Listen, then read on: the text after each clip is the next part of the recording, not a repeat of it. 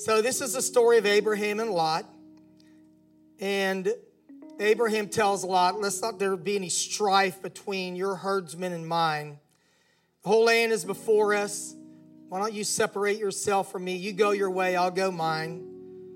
If you go to the right, I'll go to the left. If you go to the left, I'll go to the right. Now verse 10, Genesis 13:10.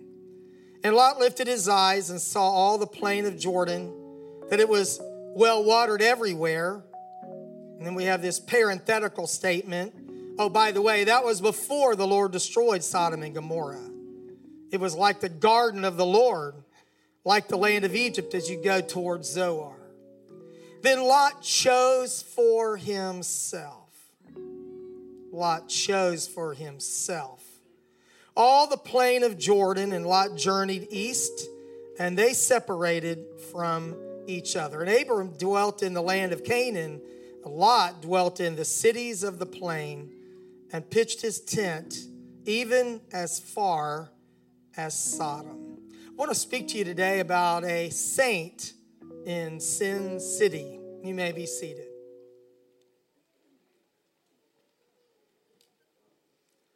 Well, I want you to meet this guy Lot today. But before you meet Lot, you have to meet Abraham, because the story of Lot is tied to the story of Abraham. This past Wednesday night, I taught about Abraham and Sarah and the process of a dream, the birth, death, and supernatural fulfillment of a dream. If you couldn't be here, please watch the service that's archived online on our website and on our app. Abraham is the father of the faithful. He's known as a friend of God. He's a man that God trusted so much that in this story, when God was ready to destroy the twin cities of Sodom and Gomorrah, he asked himself a question. How can I hide the thing that I'm going to do from Abraham? Because I know that Abraham is going to command his children after him. They're going to keep the way of the Lord. Abraham is a kind of man that's going to be a godly father and grandfather. He's not just going to let anything roll in his family. He's going to create order and structure. He's going to command his children after him. I'm going to bless him. He's going to be a blessing. They're going to be a righteous family. And so I've got this secret of what I'm going to do in Sodom and Gomorrah, and I'm not going to hide it from Abraham. That's the kind of man that Abraham was. Abraham is called by God to leave his family. They've come out of Ur of the Chaldees. The Bible said that Abraham's father, Terah, and his descendants were idol worships on the other side of the Euphrates River in that sophisticated city of Ur of that day. But now Abraham left, and when he left, he took Lot, his nephew, with him. Abraham has no children. Sarah is barren. Lot's father is deceased. So we got a childless uncle, a fatherless nephew, and they're kind of sticking together. It seems an implication that there's a working plan that if something happens to Abraham, that Lot will be his heir, and you'll get everything that Abraham has. Both of these men are ranchers. They raise livestock. They live in tents, but not like little, worn out tents. They become very wealthy men. The Bible says that both of them had flocks and herds and tents. And they became so prosperous. Abraham blessed. Lot is under his umbrella. And Lot becomes blessed because of Abraham. And the land was not able to bear them. There's so many cattle and sheep that they're overgrazing. And that's a terrible thing. There's a lot of the African Sahara that was developed because of overgrazing there, the sub-Sahara area, if I remember correctly. And so Abraham says, this is really not good, Lot. We're both here together. You're increasing. I'm increasing. This is not really working out. And their herdsmen got into arguments about territory, about land. And Abraham says to Lot, look, the whole land is before us. I mean, there's vast land. So Uncle Abraham says to nephew Lot, look, Lot, I'm going to give you first choice of whatever you want. You just look out here and whatever you pick, I'll take what's left over. If you go right, I'll go left. If you go left, I'll take the right side. Abraham knows that blessing is not contingent on strategy, intellect, or the lay of the land. Blessing is dependent on finding an alignment with God, getting in a place with God that His favor rests upon you. And no matter where you live or what circumstances are in your life, if God has favor on you, He can bless you, whether you live in the well-watered plains or in the rocky hillside. So look, Lot, you get first choice. We don't need to have strife. We're family. So, Lot, the Bible says in Genesis 13:10, that Lot lifts up his eyes and he sees the plain of Jordan, that it was well watered. Remember, like the Garden of Eden before it was destroyed. In verse 11, and I emphasize this on purpose, that Lot chose for himself. Everything that we're going to learn in this story starts with a single selfish decision. Lot chose for himself. It's a decision, and it is a selfish decision. It is about what looks best to Lot. Now, to me, the choice was not about direction. It was not about hills or plains. It was not about mountainous areas or the cities and the suburbs and the well-watered plains of Jordan. It was really about not honoring the man who was the source of his blessing. Because what Lot really should have said was, no way. Are you kidding me? Uncle Abraham, you could have left me behind. But you loved me enough, cared about me enough, that you took me with you. And my blessing is a residual result of God's favor on your life. There's no way, Uncle Abraham, that I'm going to choose first. What Lot really should have said was, no, Uncle Abraham, you pick what you want, and I'll take the leftovers. That's what he should have said. He should have deferred the decision to Abraham, but intrinsic in Lot's nature was selfishness. I'm going to look and see what's best for me. And Lot chose for himself all the plains of Jordan. And the King James says that Lot aimed his tent toward Sodom. But various translations, when you study it, he actually began to move toward Sodom. He's out of the hill country. He's in the well-watered plains of Jordan. And they're inching their way out of the pasture land. Remember, he's a sheep herder, a cattle rancher. He's a Bedouin type person. They're not Bedouins because Bedouins are Arabs, but that's their heritage. They're on the move. They're finding grazing land. Wherever it is, that's where they go. But we see Lot moving. And now they're living in the suburbs, and then later they're living in the city of Sodom. And all of that because of a single selfish decision. Verse 12 says that Abraham dwelt in the land of Canaan, and Lot dwelt in the cities of the plain and pitched his tent even as far as Sodom. So we got a rancher who needs to be living in the wide open spaces, who is now settled down in Sin City. Now let's talk about Sin City. Verse 13. But the men of Sodom were exceedingly wicked and sinful against the Lord. Why?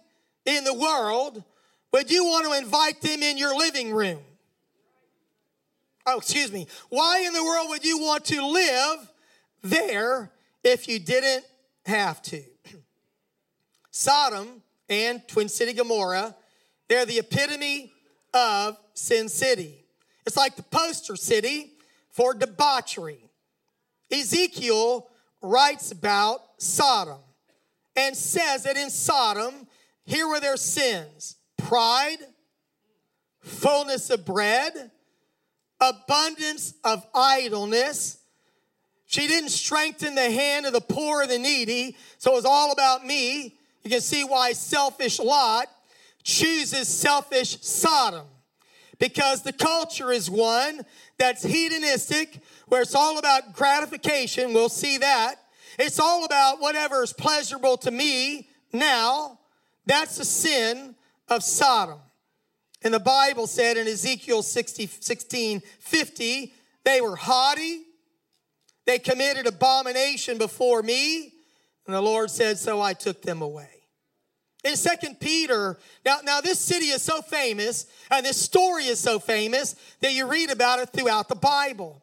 2 Peter, the Apostle Peter, the man who preached the message of salvation on the day of Pentecost, is writing a letter to Christians, talking to them and warning them about judgment. When it's time for judgment, you need to get out of Dodge, or get out of Sodom, get out of Sin City. The Bible says, the Apostle Peter, that the Lord turned the cities of Sodom and Gomorrah into ashes, condemning them with an overthrow, making them an example to those that after that would live ungodly. In other words, that God's mercy has limitations, and eventually mercy runs out and judgment falls. It's like Sodom and Gomorrah, pardon me for saying it this way, went to the lake of fire before their time. They were so wicked that God brought a personal judgment or a social judgment on that area and sent them to hell way back then. That's wicked. We think we live in a bad world, but so far we're still here, thank God. Maybe it's because he's found a few righteous people here. That's what the Apostle Peter says about Sodom. Jude, that little tiny one-chapter book that warns us to contend for the faith that was once delivered to the saints, spoke about people who were rebellious and people who had no respect for authority. And he talks about the cities of Sodom and Gomorrah, verse 7. The cities around them, in a similar manner to these, having given themselves over to sexual immorality and gone after strange flesh, are set forth as an example, suffering the vengeance of eternal fire. Wow. And Lot aims his life there, takes his family there, and is now living there for a while. Now, Sodom is a wicked city that degenerated to the place where the most perverted sins were commonplace and accepted. We have our children in here today. Thank you to all our children's workers. So I'll kind of lean toward the King James today. But the sin of sodomy comes from this city. That's where the name was kind of coined. It is because the sin of sodomy in the city of Sodom was rampant. And Lot, by his own choice, is living in the neighborhood. Now, I know we live in a wicked world, and the Bible writes in Revelation about those who live where Satan's seat is. It is possible to be in the world and of the world. The Lord did not choose to remove us out of the world. He put us in the world to change the world. But that is not what is going on in Genesis. Things seem to have gone pretty well for Lot in business, but what he gained in his career, he lost in his family's convictions. He's successful, but he's not significant. Lot and his wife, I'll just call her Salty for short.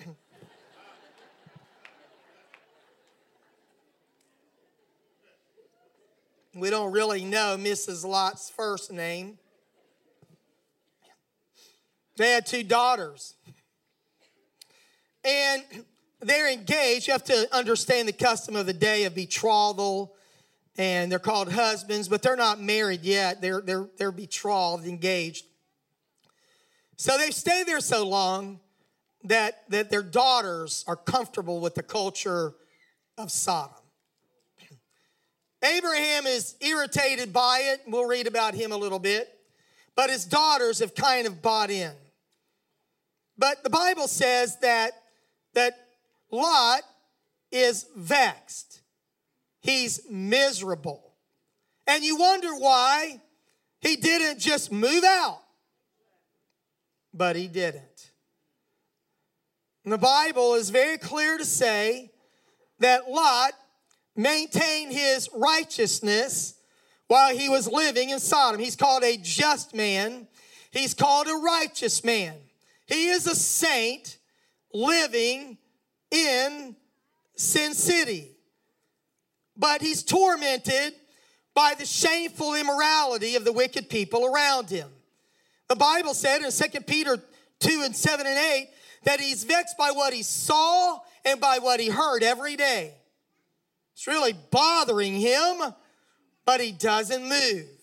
He's still living there. I'll show you these verses when God turned the cities of Sodom and Gomorrah into ashes, condemning them to destruction, making them an example to those afterward who would live ungodly, and delivered righteous Lot. Now, I don't want to believe that he's righteous, but I believe the Bible.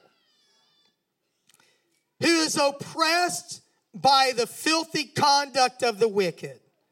For that righteous man, dwelling among them, tormented his righteous soul from day to day by seeing and hearing their lawless deeds. Can you imagine? He's on his way to go to the hardware store to buy some equipment for the ranch, and he looks and sees what's going on all around him. And it's like a dagger in his heart. He sees debauchery everywhere. He sees the poor and needy being neglected.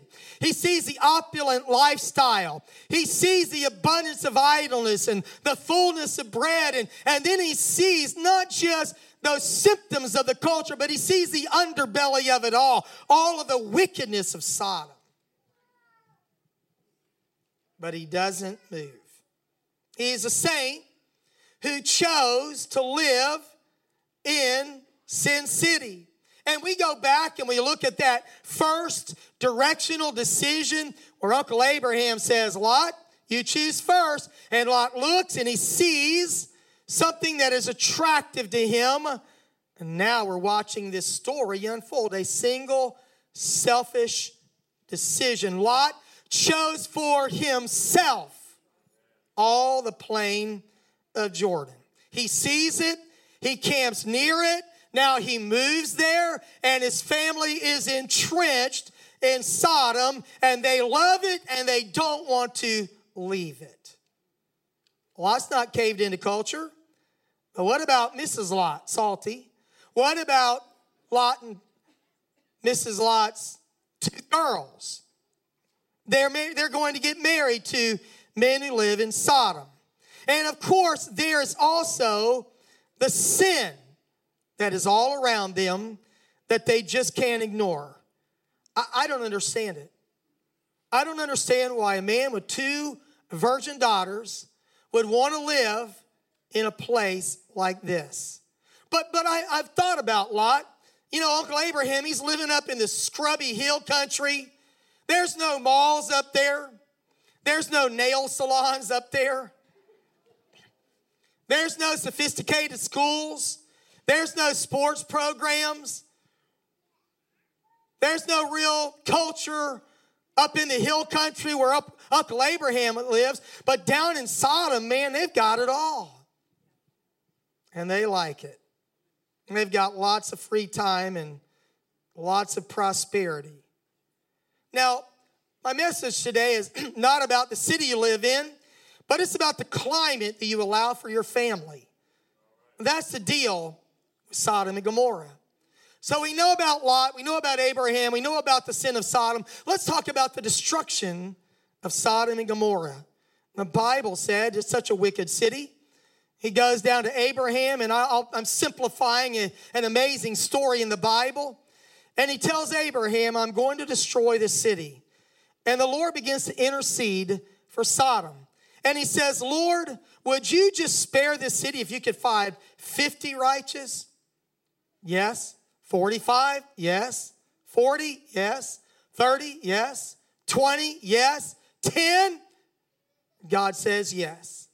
If I can find 10 righteous people in Sodom, I will spare the city, but evidently there were not 10 people in all of that city that were righteous. Probably there was one. Righteous, just Lot. It was just Lot. And God says, I'm not letting it go. The Lord sends two angelic beings. Some people may say a theophany. They walk into Sodom, and Lot is sitting at the gate. That sounds like he's a man where they conduct business, and he sees these two strangers coming in, and he says, oh, welcome to Sin City. No, he didn't say that. Welcome to Sodom. Why don't you men come into my house? It's a very hospitable culture, and they say, we're going to stay in the street tonight. Oh, no. Do not stay in the street here. Come into my house. Calls them in, feeds them, lodges them. He insists that they not stay outside. But there's a rumor in Sodom. We've heard. There's two men that have come to Sodom. We heard they're over at Lot's house. This is Sodom. You know what happens here. So they go to Lot's house and they knock on the door. And the Bible says that the men of the city, both old and young, from every neighborhood, every quarter, they came and they surrounded Lot's house. And they demanded that Lot send these two men out to them. This is what the Bible says, New King James. Where are the men who came to you tonight? Bring them out to us that we may know them carnally. And Lot begs against that, doing that. And he says, no, don't do that. He goes outside his house. He stands on the front porch, shuts the door behind them, and he says, do not do this wicked thing to these men. They've trusted in me. They've come to my house, and I feel, an obligation to protect them from the sins of Sodom. And he said, let me tell you what, I'll make a deal with you guys. If you'll leave these two men alone, I've got two daughters. They're virgins. Let me bring them out to you. You can do whatever you want to them.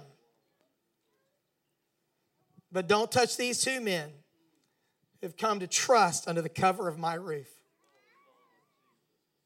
What are you thinking?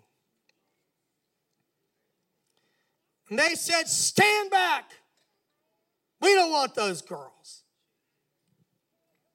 And this is the most shocking verse maybe of this story. Genesis 19:9. They said, stand back. They said, this man Lot, he didn't have to live here. He came to stay here. Other translations say he's a sojourner. He's an outsider. He came to stay here. He knew who we were. He knew how we lived. He knew what we did for fun. He came here. It was his choice. And now he's trying to act like a judge. Now he's trying to act like he's so spiritual. And he knows where he is. Now we will deal worse with you than with them. And they pressed against the man Lot and came near to break down the door. But the angels grabbed Lot, pulled him in the house, shut the door, struck the men with blindness so that they wearied themselves. to find the door. What kind of story is this? Like Lot, you may be a just man, you may be righteous, but you have no credibility here. You're here by choice, and you have nothing to say to us about our sin. Well, wow. So now the angel says to Lot, get your wife, get your girls. Is there anybody else that you can get out of here? We're going to destroy this place. The Lord has sent us here for that. So Lot goes to his sons-in-law, verse 14. So Lot went out and spoke to his sons-in-law who had married his daughters. Remember, they're still virgins, they're betrothed, and said, get up, get out of this place, for the Lord will destroy this city. But his sons-in-law, they thought he was joking. They've never heard Lot talk like this. Lot has become a joke to the two men his daughters are going to marry. And when he tells them what God is going to do, it's not that they just don't believe it. They think he's just kidding. That's just what happens to a saint in Sin City. So in the morning, just before dawn, the angels tell Lot, look, get up, get your wife, get your two daughters, and get out of here before you're consumed with the punishment of this city.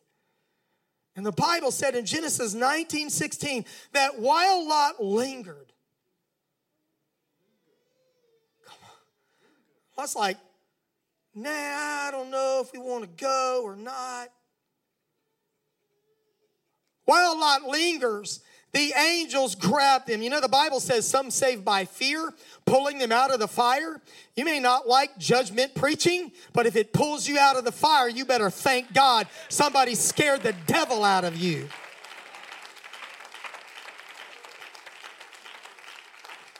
Lot is lingering, and it's like these angelic beings grab Lot. They get his daughters, they get his wife, and they pull them out of the house, and they drag them. The Bible doesn't use the word drag. They drag them out of the city. And they say, run for your life, head for the hills, get out of here. Escape for your life. Escape to the mountains. And Lot, he sounds like the soft life of Sodom has gotten to him. He sounds really wimpy. He says back to the angels, oh, if I found favor in your sight and you've given me this mercy, I cannot escape to the mountains, lest some evil overtake me there and I die. Now, there's another city that's not too far away. It's just a little city called Zoar. Is it okay if I go to Zoar? Seriously, Lot. The angels say, all right, go to Zoar. But get out of Sodom and Gomorrah. Hurry. I can't do anything till you get there. The next morning, the Lord rained fire and brimstone down on Sodom from out of the heavens. And he overthrew those cities and all the plain and all the inhabitants and everything that grew on the ground. Everything died. And then things get worse for Lot's family. They're fleeing Sodom. The angels say, get out, go. And they give this specific warning. Don't look back.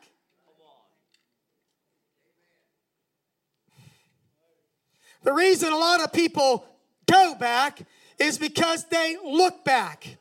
If the Lord has delivered you from sin, get out of Sin City and don't look back so you won't go back. In Hebrews 11, the Bible says that if they would have been mindful of the country out of which they came, they would have had an opportunity to have returned. But now they desire a better country. They're not looking back. They're not going back. But Mrs. Lot misses the malls and whatever. And she looks back. Genesis 19:26. But his wife looked back behind him, and she became a pillar of salt. Lots of speculation. Was it the judgment of God? Was it the falling fire and brimstone that she stayed in the area and it fell on her? But Lot loses his wife. Jesus preaches about her in Luke 17 when he tells to get out of Dodge when there's judgment coming. And Jesus just says these three words in our Bible, Luke 17:32, remember Lot's wife.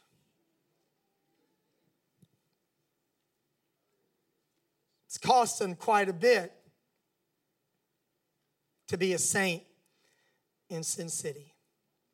The Bible says early in the morning, Abraham got up. He's up in the hill country. He looks down and he sees the destruction of Sodom and Gomorrah.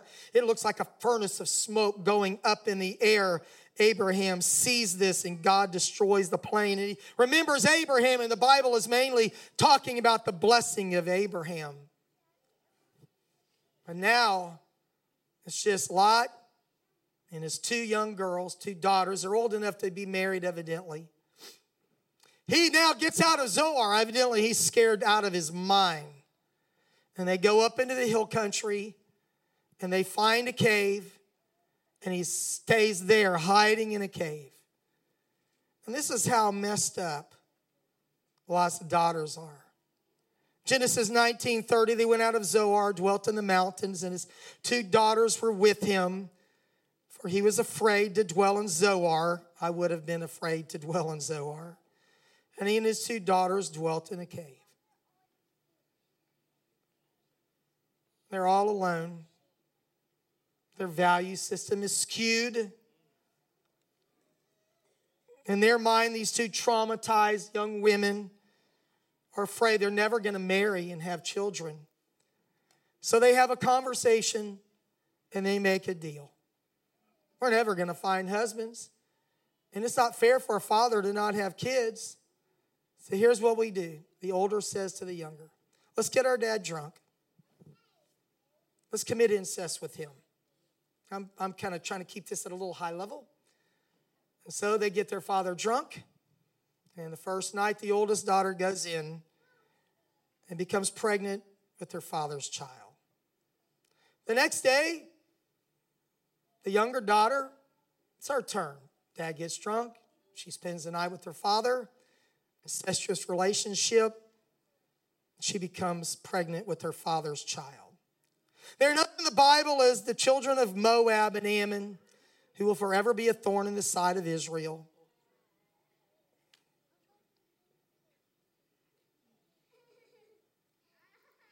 Costs a lot to be a saint in Sin City.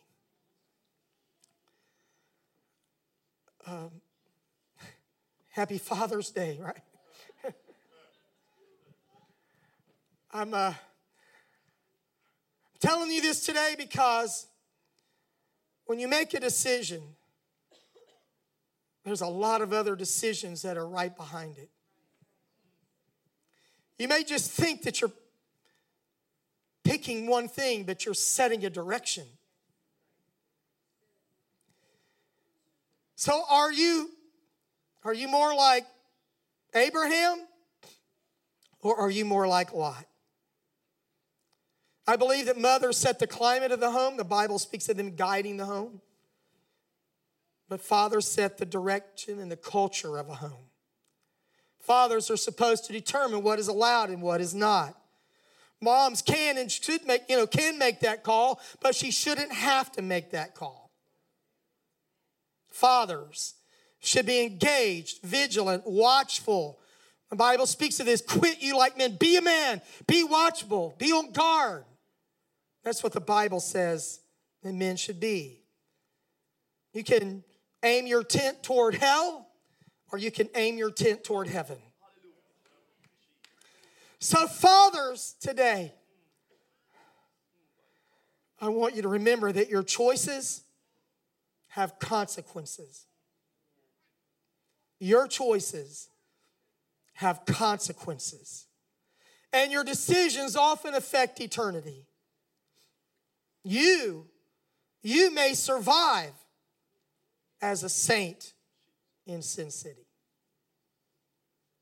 But what about your family? What about your wife? What about your kids?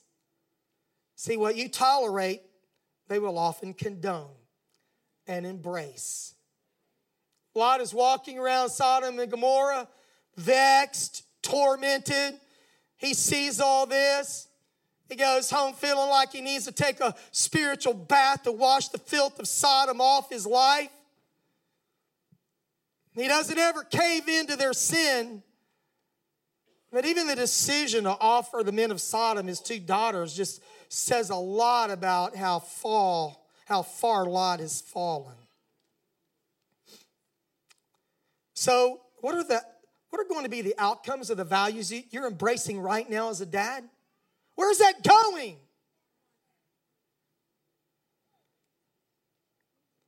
The things that you're condoning today, where is that going to lead your family? Lot lost his moral compass and lost his moral authority with his community. Remember, they said, you moved here, now you're going to judge us? He lost his moral authority with his potential sons-in-law. They thought he was a joke. Somehow he had not really gotten good and wrong, right and wrong in his daughter's life. And you see the sin that they committed with their father. And while he remained righteous, he lost everything else to the consequences that started with a single selfish decision. When I was a youth pastor in Jackson, Mississippi, we had a family, a mom and dad and two teenagers that came into the church. The daughter was almost college age, the son was a little younger. We learned that the mom and dad had once been in church years before in an apostolic church. But early in their marriage, they walked away from God. They went out of the church and they raised their son and daughter in the world. They raised them a totally different way. But when their kids started getting older and they saw, I guess, the trajectory of their lives, mom and dad got under conviction. They felt guilty for the way their kids were living, and they came back to the Lord, and both of them were renewed in the Lord, and they started being faithful to church. But it didn't work for the daughter and the son, because I'm making an analogy here, they were raised in Sin City.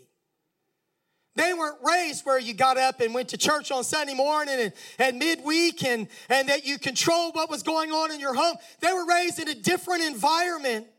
And when mom and dad came back to the Lord, daughter and son said, oh boy, that's not for me. And they never came around to serve the God that their mom and dad abandoned and then reclaimed in their later teenage years. The things we choose have consequences for a long, long time. Would you please bow your head? The worship team is coming.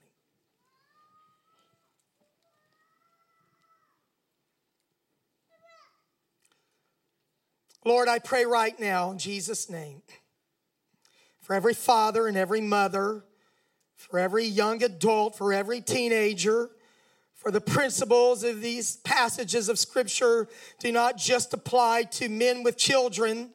They apply to every one of us today, Lord, about the consequences of choices made, the trajectory that is set, Lord, by a single selfish choice. And Lord God, while we can rationalize away where we live and how we live and the values we embrace and the choices we make and the conveniences we offer our kids, we are setting and we are determining the eternal destinies of our family. So today I stand in the road of life and I wave a red flag of Scripture, and I pray that you would arrest our attention and that you would help us, oh God, to save ourselves from this wicked generation. And help us not deceive ourselves that we can be a compromising saint in Sin City and see our families walk on streets of gold and enjoy pleasures forevermore.